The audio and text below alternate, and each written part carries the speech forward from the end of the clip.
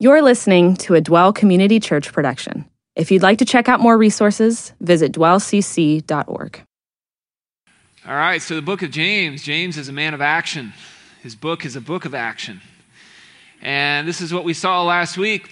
James says, prove yourselves doers of the word and not merely hearers who delude themselves. That'd probably be a pretty good thesis statement for the book of James, especially since he follows it up with practically, what does it mean to be a doer of the word? And his follow-up to this command right here just happens to be the outline for the rest of the book. He says in 126, if anyone thinks himself to be religious, you guys think you're so spiritual, but you don't bridle your tongue, you deceive your own heart, and your religion is worthless. That's what we're going to study in James chapter 3, 2 weeks from now. Very powerful passage on how your spirituality should result in a change in the way you speak. He also says, pure and undefiled religion in the sight of our God and Father is this: visit orphans and widows in their distress. He's going to talk about that this week. The Christian's care for the poor this week, a little bit next week, and also he's going to come back to it in chapter 5. And he says you need to keep oneself unstained by the world. There's a system around us that's corrosive to our spiritual lives, and we need to learn how to deal with that. That's what he's going to talk about in James chapter 4. And so these are the kinds of actions that our spirituality should result in. If we truly are a follower of Jesus Christ, if we truly have come into a relationship with him. And this one right here, this is the one that we're going to talk about here tonight. He says, you think you're spiritual. How are you doing with your care for the poor? Visiting orphans and widows in their distress. And of course, visiting, it doesn't just mean swing by and say hi. You know, that word visit, it's to care for, to look after, to do something about the orphans and widows, the most helpless in this society. These were the poorest and most helpless in that society. There was no social security system to care for women. Women didn't have rights. Women, if your husband died, if you were a widow, you were probably stuck with begging and prostitution. Orphans were also in really bad shape in this society. And what Scripture talks about, right from the earliest pages of our Bibles, is that God places a high value on helping the poor. And we could spend a whole month worth of central teachings talking about what the Bible says about the poor. But right from the very beginning of the birth of the nation of Israel, when God went and found them, they were a slave population in Egypt. And God rescued these poor slaves, and he led them to freedom and said, I'm going to take you to a land that I've got prepared for you.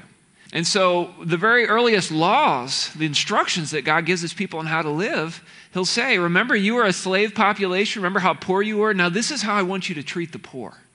And so those earliest Jews had empathy. They had compassion for the poor because they were the poor.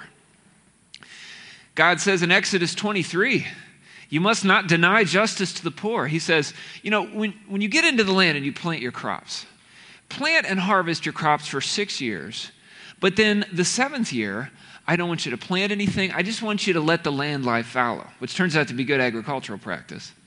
But he says, and then just let the poor go out there and just take whatever they can find the next year, whatever happens to grow up on its own.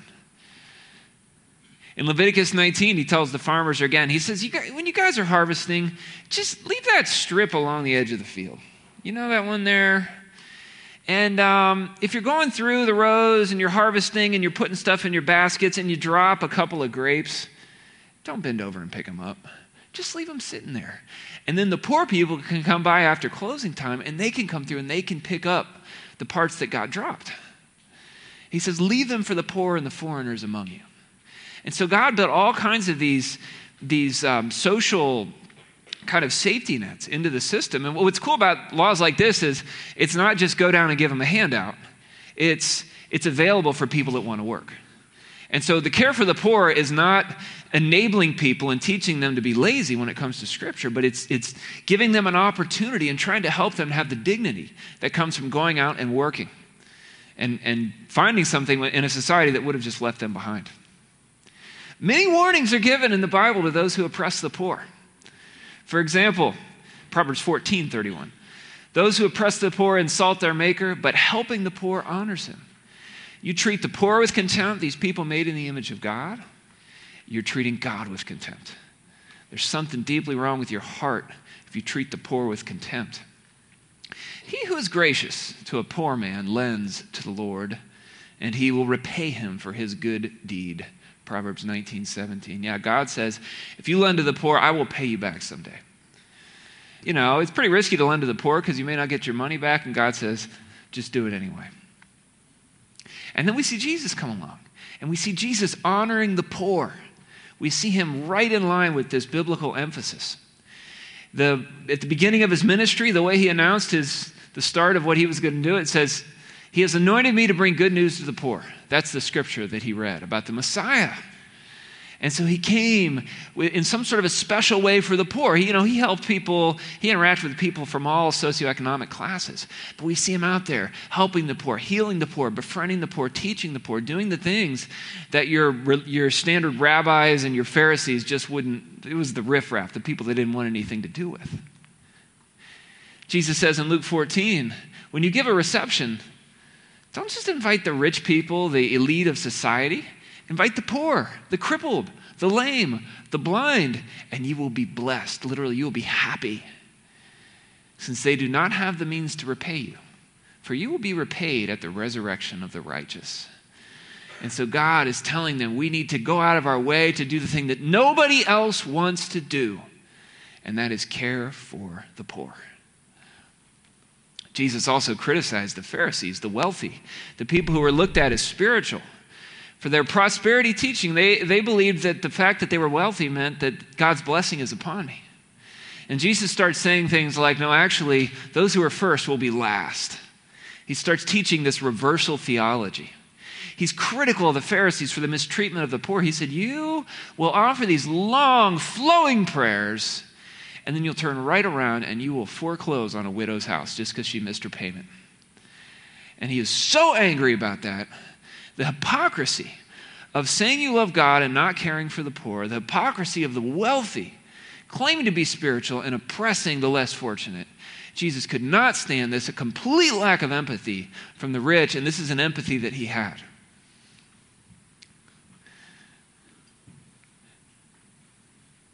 And James is not real happy with his audience because of how they are treating the poor. They had probably absorbed some of this prosperity teaching that they had grown up in. Some of his readers probably grew up. These were Jewish converts to Christianity. They had probably grown up admiring the Pharisees, listening to that false teaching. And so James says, my brothers and sisters, do not hold your faith in our glorious Lord Jesus Christ with an attitude of personal favoritism. Do not hold your faith in our glorious Lord Jesus Christ with an attitude of personal favoritism. Favoritism, partiality, favoring one person over the other. And look at what James calls his brother Jesus. He calls him the glorious Lord Jesus Christ. He pairs three titles with the name Jesus. He calls him, first of all, the Lord. And what that means is Jesus is the master over all, and he is my master. He calls himself a slave as he introduces himself in this letter. In fact, this word of Lord, this is also the word that the Old Testament, the Greek translation of the Old Testament, this is the word they would use for Yahweh, for God's name. And so this is loaded with a very high view of the deity of Christ. He also calls him the Christ. Christ was not Jesus' last name. It meant the Messiah, the christened one, the anointed one. To christen is to anoint. This is what they do for the kings. And so he calls him not just, he's the master, he's my master, but he's also the anointed king. He's the promised one, predicted in the Old Testament.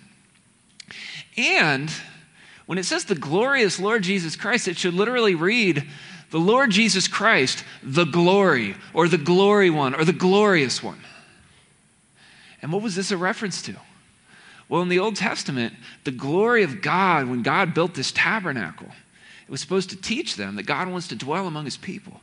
And once the tabernacle was completed, the presence of God came down into the tabernacle, into that tent. And at night, it would glow like a pillar of fire. In the day, it would be like a pillar of cloud. And this was the Shekinah glory, the glory of God. And what James is saying here is what John says. John says in John 1:14 that the Word became flesh and came and dwelt among us. It tabernacled among us. Just like that Old Testament tabernacle was the place where God was, that was all pointing to Jesus, who is the glory of God. And so this is a very high view of Jesus that James is pointing out here. And he says, this is the one you're trusting him. This is the one you should be trying to please. And yet you're so worried about man and man's opinion and what people think that you're showing favoritism. You're taking two people created in the image of God and you're favoring one over the other, the rich and the poor, as we'll see in verse 2. He says, with an attitude of personal favoritism. Yeah, he says, so this man comes into your assembly with a gold ring. He's dressed in fine clothes. And then there also comes in a poor man in dirty clothes. And so, a guy walks into home church. He's a new person. And he walks in and you can tell this guy is wealthy. And you're like, oh, he's here. Oh, sir, thank you so much for coming. And why don't you sit right down here in front? We got a special seat just for you. And then another guy walks in. And he's not looking too good. And they would go to this guy and they would be like, sir, I'm sorry, but could you just kind of stand over there, kind of around the corner? And if you could just kind of put this kind of sheet down if you're going to sit down, we'd appreciate that, okay? And so they're showing favoritism. They're kowtowing to the rich and they're excluding the poor. They're paying special attention to the one wearing the fine clothes. And they're saying, you sit here in a good place. And you say to the poor man, why don't you just sit over there by my footstool? You just sit on the ground over there. Have you not made distinctions among yourselves and become judges with evil motives? James knew what they were getting at here. He could tell he wasn't just judging their motives, he was judging their actions. And he knew what motives were causing those actions. You see, this was a poor society. And Christians were probably poorer than most. The only wealthy in this society would be the aristocracy, as well as, the handful of Jews that had essentially betrayed their fellow man and gone over to work with the Romans as tax collectors. And so there were a handful of wealthy Christians we read about in the early church, but they tended to lose that wealth, partly because they would look around at their poor brothers and sisters, and instead of viewing myself as on a plane above them, they saw them as brothers and sisters, and they began selling things to care for the poor among them. God was bringing their hearts to life with love. And there was also persecution. We read in Hebrews, for example, chapter 10, that some of their property was seized because they were Christians. They're like, well, you're a Christian, you're a traitor, you're an infidel, I guess you don't need that anymore. And they would take the property away from them. They would take their possessions away. And so it would be tempting for the Christians to sort of, when you're sitting there and you realize I'm starving, my family is starving, I can't provide for my own kids, and you see a wealthy man walk into your home church, it'd be hard not to give that guy special treatment because he wants something. He's got something that you want. And so you pay special attention to him. And this, unfortunately, has been the pattern for the church throughout history. We've followed the world. The world does this. The world will kiss up to the wealthy because there's something I can get from them. But the church, unfortunately, has done it too. Special attention to the rich. In the Middle Ages, it was pretty bad. They would actually sell church positions to the wealthy. But this is still with us today. Special access to the leaders if you're a wealthy donor in the church. The rich person can give a big donation but specify what he wants the church to spend it on, even if that's not what the leadership thinks it should be spent on. Rich people are used to getting their way. This was true back then, and we still see this today, unfortunately. And he says, have you not made distinctions among yourselves? So this is something that human beings always seem to do, making distinctions. It goes beyond rich and poor, but that's a big one. Why do we feel the need to make distinctions? The answer is this. When we fail to take our identity from God, who is supposed to tell us who we are, we create an arbitrary identity that's relative to the things around us. Imagine you find yourself just kind of floating around in a bubble here. And, we come into the world sort of this way where we're trying to make sense of things. And I'm like, who am I? What am I? Am I good? Am I bad? Am I tall? Am I short? Am I strong? Am I weak? And then another little bubble floats along and you're like, oh, I guess I'm tall. But then you're like, yeah, but am I tall or is he short?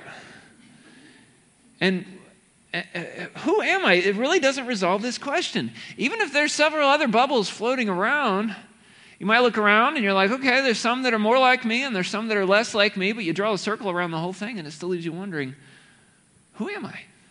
You ever wondered this? Who am I? What's this all about? And what we are prone to do is we're prone to look around and be like, I see people who are like me and who are different from me in this certain way that I've chosen. And so what if the three of us get together and we join forces against the little people? Or what if the little people get together and they join forces against those big freaks over there? And the big people are like, how's it going, little squirt? And little people are like, what are you talking about, you big overgrown oaf? And each side is making distinctions and drawing into their separate corners. And we make distinctions in a lot of different areas. There's racial distinctions, where we stick together because we're of the same race. There's class distinctions, where we might not be the same race, but we come from the same class, the same level of society. There's the distinctions of gender. Men versus women has been a big one throughout history. There's age discrimination. Young against the old against the young. It goes both directions. The cultural distinctions. And these are all bad. These all come between us. These keep us from loving one another. These create a lot of problems in our personal lives and our society. And what we really need is we need a new source of identity. If only there was some sort of external measuring stick, if there was something that stood outside of the other people we're looking around at that could tell me who I really was. And what Scripture says is you're longing for that because that is what you were designed to long for. You were originally designed to be in a relationship with God, who is the source of truth, who is the source of right and wrong. And now in Galatians 3:28, it says that Jesus Christ is the new leveler. Paul writes, there is neither Jew nor Greek, no racism. There is neither slave nor free, no classism. There is neither male nor female, no sexism. For you are all one in Christ Jesus. And Christ Jesus becomes the true and ultimate basis for true unity. The oneness we have in him. And the early church started forming these radical communities where you had slaves sharing the table with masters, where you had men and women. Even Jesus, he went out and he began teaching women, which was scandalous for a rabbi to do that.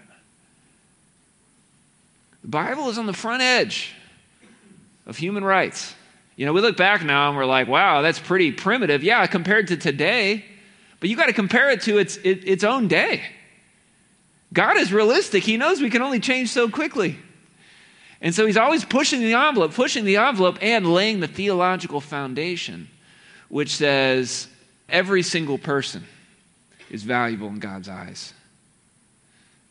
And this began to change things. It began to change the way people thought. It changed relationships from the inside out. And so James says, listen, my beloved brethren, did not God choose the poor of this world to be rich in faith and heirs of the kingdom which he promised to those who love him? And so he says, you should not be dishonoring the poor and showing favoritism toward the rich. For one, because God chose the poor of the world to be rich in faith. Now this gets a little confusing because it almost sounds like when you read the Bible's teaching on the poor sometimes, it almost sounds like all poor people are good and all rich people are bad. And that's not what it teaches. It doesn't teach that all poor people are good. It's not saying all poor people are rich in faith. We see, for example, in the Proverbs, some people are poor because they're fools and they're lazy and they're wicked. And we read in other places about the righteous rich who are generous with their money and generous in good deeds, and they don't trust in their wealth. We see, Paul was from a wealthy background. James wasn't, but Paul was. And we read about wealthy people like Nicodemus, like Joseph of Arimathea, like Barnabas, who was a major landowner, played an important role in the early church. And so it's not impossible. You know, rich people can be very good, very righteous, believers in God. But on the other hand, it is harder to put your hope in God when you're wealthy. Jesus said in Matthew 19:23, it's very hard for a rich man to enter the kingdom of God. When you got all this wealth, you realize, you know, especially back then more than now, coming to Christ could put my entire wealth at risk. And am I really ready to give that up? Am I really ready to put that on the line? It is hard to put your hope in God when you're wealthy. And it's hard not to be self-reliant when you can provide all your needs. That's one of the problems with us living in a wealthy society like we are. We're all pretty wealthy or headed there for the most part compared to the rest of the world. This is reversal theology. This is the teaching that says the first will be last and the last will be first. If you want to be great, lose your life. If you lose your life, you'll find it.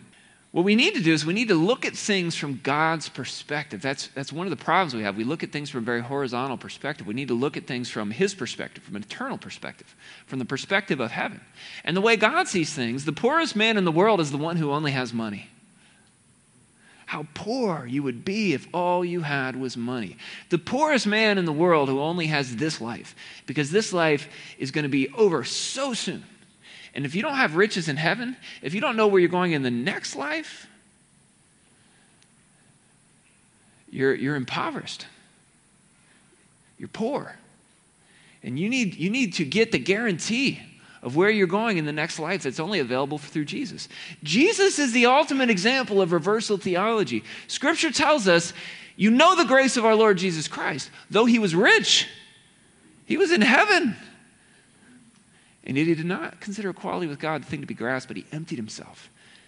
Paul says, for your sake he became poor, so that through his poverty you might become rich. Yes, he emptied himself. He came to earth as a slave. He was obedient to the point of death, even the scandalous death of a cross, the shameful death of a criminal. Jesus left everything. You think his poverty on earth was bad. Compare that to what he left in heaven to come to earth. He grew up in a poor home. When he was born, there was no bed for him to lie his head on. He was out with the farm animals in a feeding trough that they cleared out so they'd have a place to put this new little baby. When his parents go to offer the sacrifice in Luke 2:24, they're supposed to bring an animal from their flock, but it says if you're really poor, you can just bring 2 birds. And that's what they did. They brought their 2 little birds because this is all that they had. He grew up in a lowly city like Nazareth, which was known for being just a backwater. Nobody came from Nazareth back then. This was not the wealthy, elite cities of ancient Israel. And, he was the son of a carpenter. He had at least 4 brothers and 2 sisters. He was in a family of at least 7 kids. By the time he's 30 years old, his dad is gone as far as we know. Passed away almost certainly, leaving little kids at home. This was not a wealthy family that Jesus grew up in. James grew up in this same home. He knows the life that Jesus lived. And you can tell James is just amazed that right there, growing up next to him, how many times did he wish that they were not living in poverty? And to realize the whole time, my big brother, Jesus, he had left everything to come. And he wasn't born into the royal palace. He wasn't born into a middle-class home. He was born into a poor, humble home. He says in his ministry, foxes have holes, birds have nests. I have nowhere to lay my head. Are you sure you're ready to follow me? The final week of his life, he rode into Jerusalem on a borrowed donkey on Palm Sunday. His final meal, he ate that in a borrowed room. And after he died and was crucified, he was buried in a borrowed grave. He actually was buried in a rich man's grave. But it was a borrowed grave because he couldn't have afforded something like that. The creator of everything, borrowing the different things he needs from created humans in order to live his life, especially the last week of his life.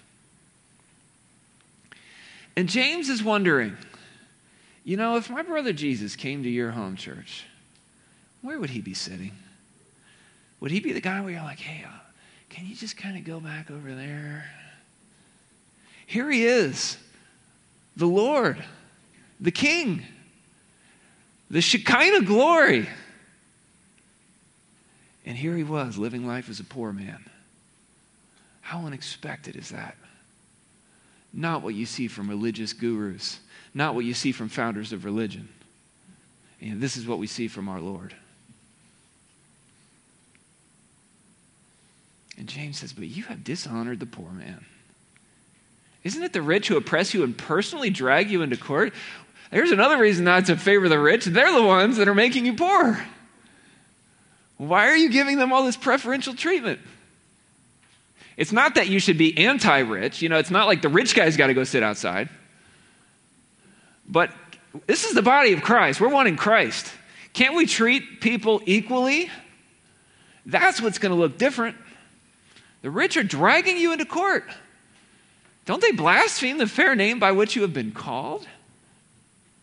If, however, James says, you're fulfilling the royal law according to Scripture, you shall love your neighbor as yourself, you're doing well. Yes, the royal law. This was a verse from the Old Testament that when somebody asked Jesus, how do you sum up the whole law? He said, well, you got to love the Lord your God with all your heart, soul, mind, and strength, and love your neighbor as yourself.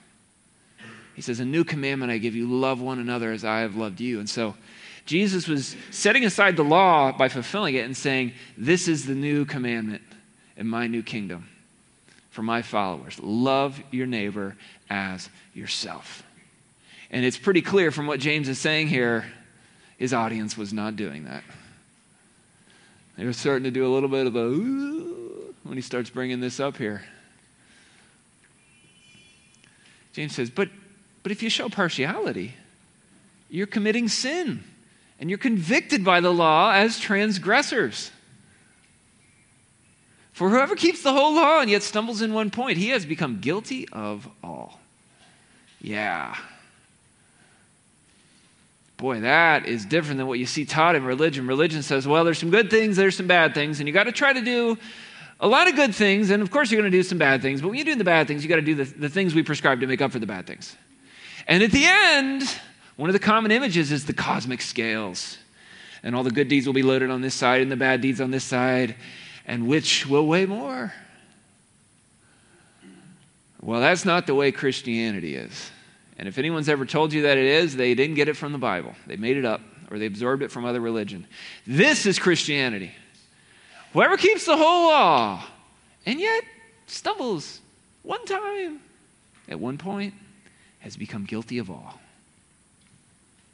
How does a person get to heaven? There's the whole myth, good people go to heaven, bad people go to hell. The reality is, according to the Bible, there are no good people. And so plan A, keep the entire moral law of God every minute of every day for the rest of your life. That's the only way in.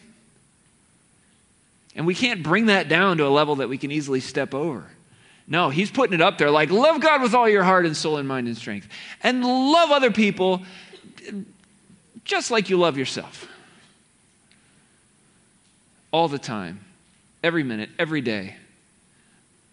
Never failing to do the good thing you should do. Never having a negative thought, a lustful thought.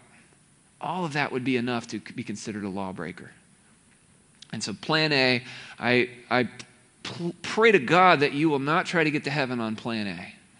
Be honest with yourself. You've already blown it on plan A. Plan B, on the other hand, is to receive God's grace through Jesus Christ. Yeah, Jesus says under plan A, you need to be perfect like your heavenly Father is perfect. But he came to offer forgiveness. He came to offer himself up on the cross as a sacrifice in your place to die for you. And then he said, it is finished. There's nothing more to be added to it. And so this is why salvation is by grace alone, through faith. It is a gift of God, not as a result of works, so that no one can boast. He who said do not commit adultery also said do not commit murder. Now, if you don't commit adultery, but you do commit murder, you become a transgressor of the law. He's just sort of rolling out more of what he's talking about here. Breaking it at one point breaks the whole thing. And he's not saying that all sins are equally destructive. Some people say or think or teach that. That's not true.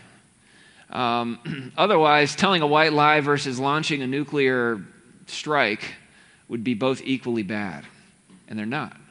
Certain sins are way more destructive than other sins. There's an ethical hierarchy. Certain sins are worse than others. Jesus says it's like the difference between swallowing a gnat and swallowing a camel. You don't want to swallow either one of them, but it'd be a pity to strain out the gnat and then swallow a camel. He is saying all sin is equally disqualifying, though, in God's eyes. That one single sin is enough to render you falling short of the glory of God and needing that free gift from Jesus Christ.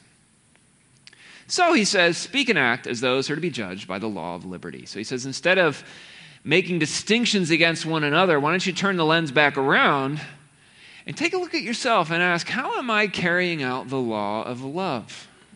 What a difference that would be from partiality and favoritism. Thinking, how am I doing everything in my power for the good of this other person? Because judgment will be merciless to one who has shown no mercy. Mercy triumphs over judgment. And so what he's saying here is, if you've really received God's mercy, you're going to want to show mercy to other people. And what we need is mercy here. We need mercy. That's what we need in our communities. So caring for the poor, let's talk about this a little bit. What happened was the early church began to care for the poor in revolutionary ways.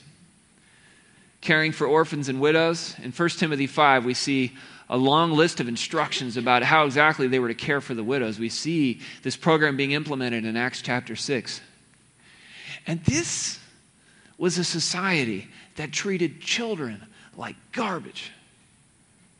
They had such a low view of the young. Look at some of these quotes from ancient authors. Plutarch, in the 1st century AD, he talks about the child sacrifice at Carthage. He says Carthaginians offered up their own children. What if you didn't have a kid? Well, those who had no children, they would just go buy little ones from poor people. And then they would just cut their throats and offer them up as if they were so many lambs or young birds. This is pagan religion right here. Meanwhile, the mother stood by without a tear or a moan. Yeah, you're so poor. You're starving to death. Your kids are starving to death. My kid's going to die anyway. I think they just felt like I might as well get some money here and spare my child a painful death and try to live a little bit longer. Child sacrifice in the time of Christ. Seneca, the Roman philosopher, says, we just drown children who at birth are weakly and abnormal. Do you have some kind of a disability? You know someone that was born with a disability? You wouldn't have made it past the birth bed in ancient times. They had no problem just tossing them in the water. That was a pretty easy way to get rid of them. You're not going to hear anything. You're not going to see anything. And it makes a dirty job easy as far as they were considered.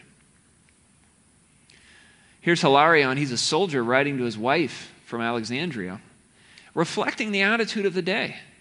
He writes to his wife. He says, he calls her his sister Alice. He says, very many greetings.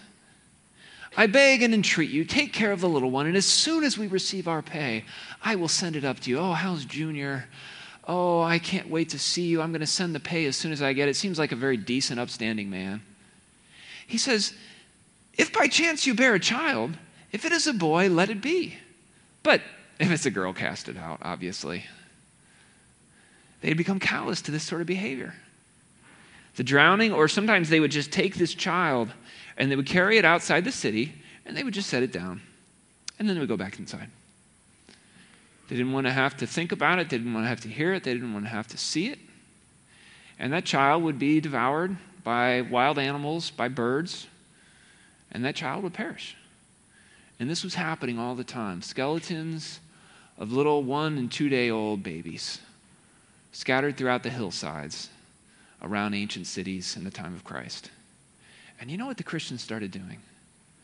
They would get a report that there was a baby out on the east side of town. And somebody would go out there and they would tenderly bend down and wrap that baby up and pick it up. And they would carry that baby back to home church. And they would say, we got another one here.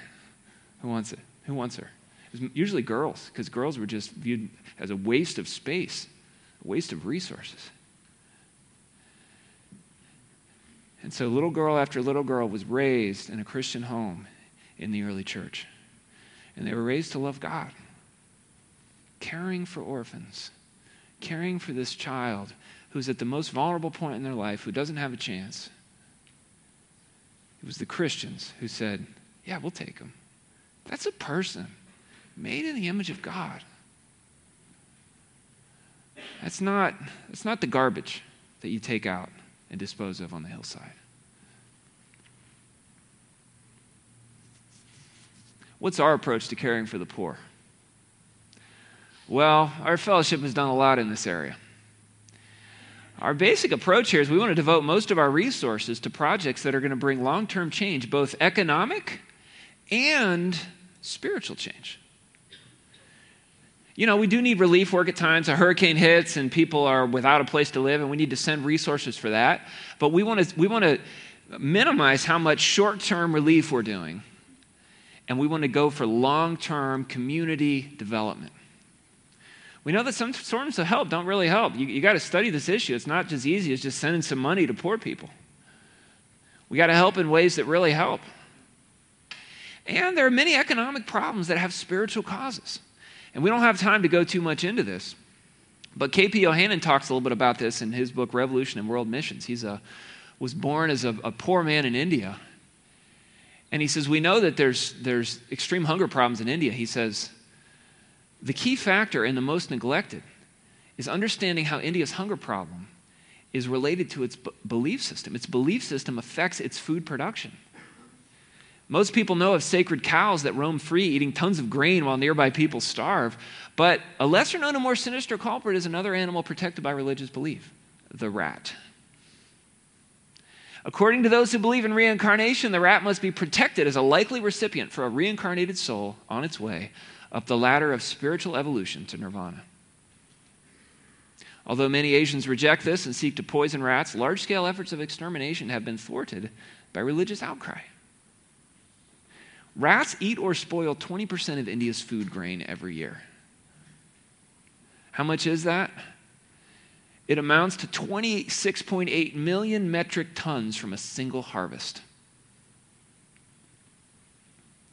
He says the devastating effects of the rat in India should make it an object of scorn. Instead, because of the spiritual blindness of the people, the rat is protected and in some place like a temple 30 miles south of Bikaner in North India, even worshipped. Clearly, the agony we see in the faces of those starving children and beggars is actually caused by centuries of religious slavery. Yes, a religion that feeds the rats and lets the children starve, a worldview that holds to that, I got a problem with that. He's an insider speaking, saying, I know that there's more than just, it's not just that we need more money. There are belief systems that are holding my country in poverty. We do think more resources should go to foreign countries where poverty is a lot worse. But we still do a lot of work with the poor here. We also know we need to accept limitations on how many people we can help in order to affect real lasting change. Now, let's just send $2 to every poor person in America. That's not going to do any good. You know, we got to look at specific communities that are big enough to have an impact, but small enough that we can actually have an impact. And that's what we want to do. And so, some of the work we're doing, one of the big long-term projects we've had going is Urban Concern, out of which came Harambee Christian School. We've been working on this for about 30 years. This is a pre-K through 8th grade school. Look at the test performance. This is an area in South Linden, which is a very poor part of Columbus. And look how the Harambee students performed in the 2017 Ohio Test Performance Index. Ahead of a lot of the wealthy suburb schools, behind only Worthington and Upper Arlington. That's pretty good. That's incredible. You can see how it compares to places like Columbus City down at 61%. And this school is in South Linden. There's Linden Elementary, Windsor Elementary, 46, 39.5 performance. Really having a huge impact in the lives of these students. You can see a picture here from the Facebook page. This is a big investment. We're talking over $16 million at this point over the past 30 years. There's tutoring, there's an after-school program, there's summer programs, hundreds of thousands of volunteer and staff hours. I could easily say we're up to at this point, perhaps into the millions. This is hard, long-term work. We are still working at this. We're still not reached our goal yet, which is total community transformation, total life transformation for these students that are coming through. You know, we're undertaking a pretty big project right now to launch a high school it's going to be named Akili High School is the name they picked for it. It's Swahili for like intelligence or wisdom or something like that. It's supposed to launch this fall, 2020. That's going to be an expensive project, but it's worth it because God says this is what must be done because God loves the poor. A lot of other efforts helping the poor in Columbus. We've got free clinics, legal clinics, dental clinics, health clinics that go on every week at various locations throughout the city. Renegade Bible studies. These are there's a meal and a Bible study provided for kids from the poorer parts of Columbus. Life coaching. We've got dozens at this point of people under life coaching, maybe some of you here in this room, just helping you learn skills that you might have learned if you'd grown up in a different family or in a different school district, a different community, but you didn't. And so you've got someone in there helping you help keep things moving for what you need in order to succeed in education and career. We've got recovery groups of all sorts, addiction groups, grief share, abortion recovery, sexual abuse recovery groups. All of these are deep hurts that people have, deep needs that they have that they need help with. We partnered with Youth for Christ in a major way on the west side of Columbus. Their City Life Center, Wellspring is low-cost clinical counseling that they provide. Grace Haven is a very powerful ministry to sex traffic victims, women that are coming out of that. Life coaching, charter school. We've got job training, the new YFC Wheels. I guess it's already going, but there's a new location going in right next to our warehouse facility up there. Teaching people how to, a trade, working on cars. Juvenile Justice Ministries, mentoring. IFI, work with international students. At one point we had over 500 volunteers working in that ministry. World Relief Refugee Resettlement was quite large a couple years ago, but it's not around anymore due to changes in the U.S. government policy on immigrants. There wasn't much of a need for refugee resettlement. But that was a pretty extensive ministry at one point. And honestly, most of the work with the poor happens in our home churches and goes unnoticed. Unnoticed by everyone except for God, that is, who is very pleased and says, I will pay you back for that.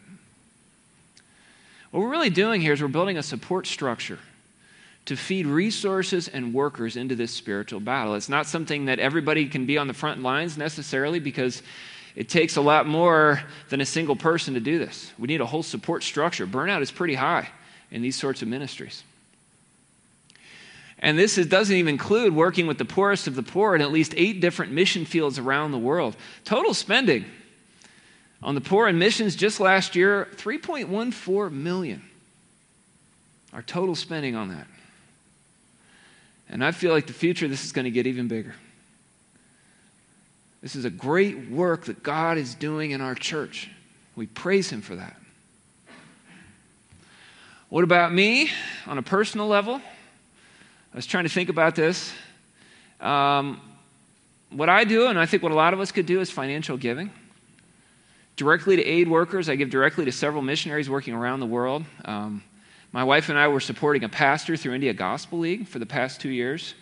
For $100 a month, you can support a pastor's entire salary in the work that he's doing, and then after 2 years, he's supposed to have a church that's big enough to support him.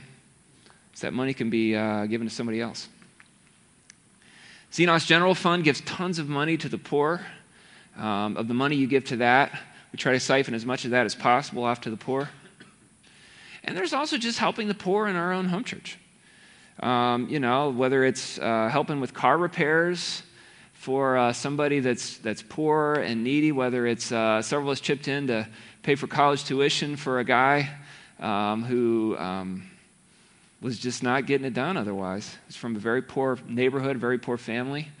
And It's awesome to be able to help in this way, to give a little bit of what God has given us.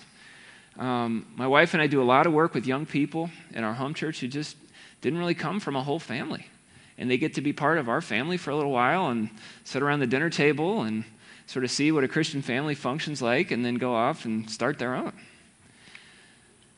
Supplying workers through discipleship. A lot of the people who we have studied the Bible with have gone off to be workers in ministries along these lines. And as a leader in this church, I'm doing my best to try to help our church go the right direction in this area. So what about you? What about you? And this important work God has called us to do. Will you continue to show partiality? Continue to look the other way? Continue to criticize others or think the government is going to fix the problem? Governments can do some things, but don't trust the government to solve all poverty ultimately. Or will you practice the royal law of love? Learning to give of yourself as Christ has loved you. Yeah, Lord, this is not your goal here is not to make us feel guilty or anything like that, but to realize the opportunity that we have. And also to realize the generosity that we've received from you, to understand your heart for the poor, to have empathy for those that haven't had the same advantages that we've had, Lord, and to see that it's not for no reason that we've received what we have, but it's because you want us to give to others. And thank you that you modeled that ultimately in Jesus Christ by sending your Son, Lord. I pray, too, for those of us here who have never encountered you and your generosity. I pray that if they're not ready to do that tonight, that they would be willing to come back and take a closer look at what you have to say and investigate the concept of grace. Amen. Thanks for listening. This has been a Dwell Community Church production.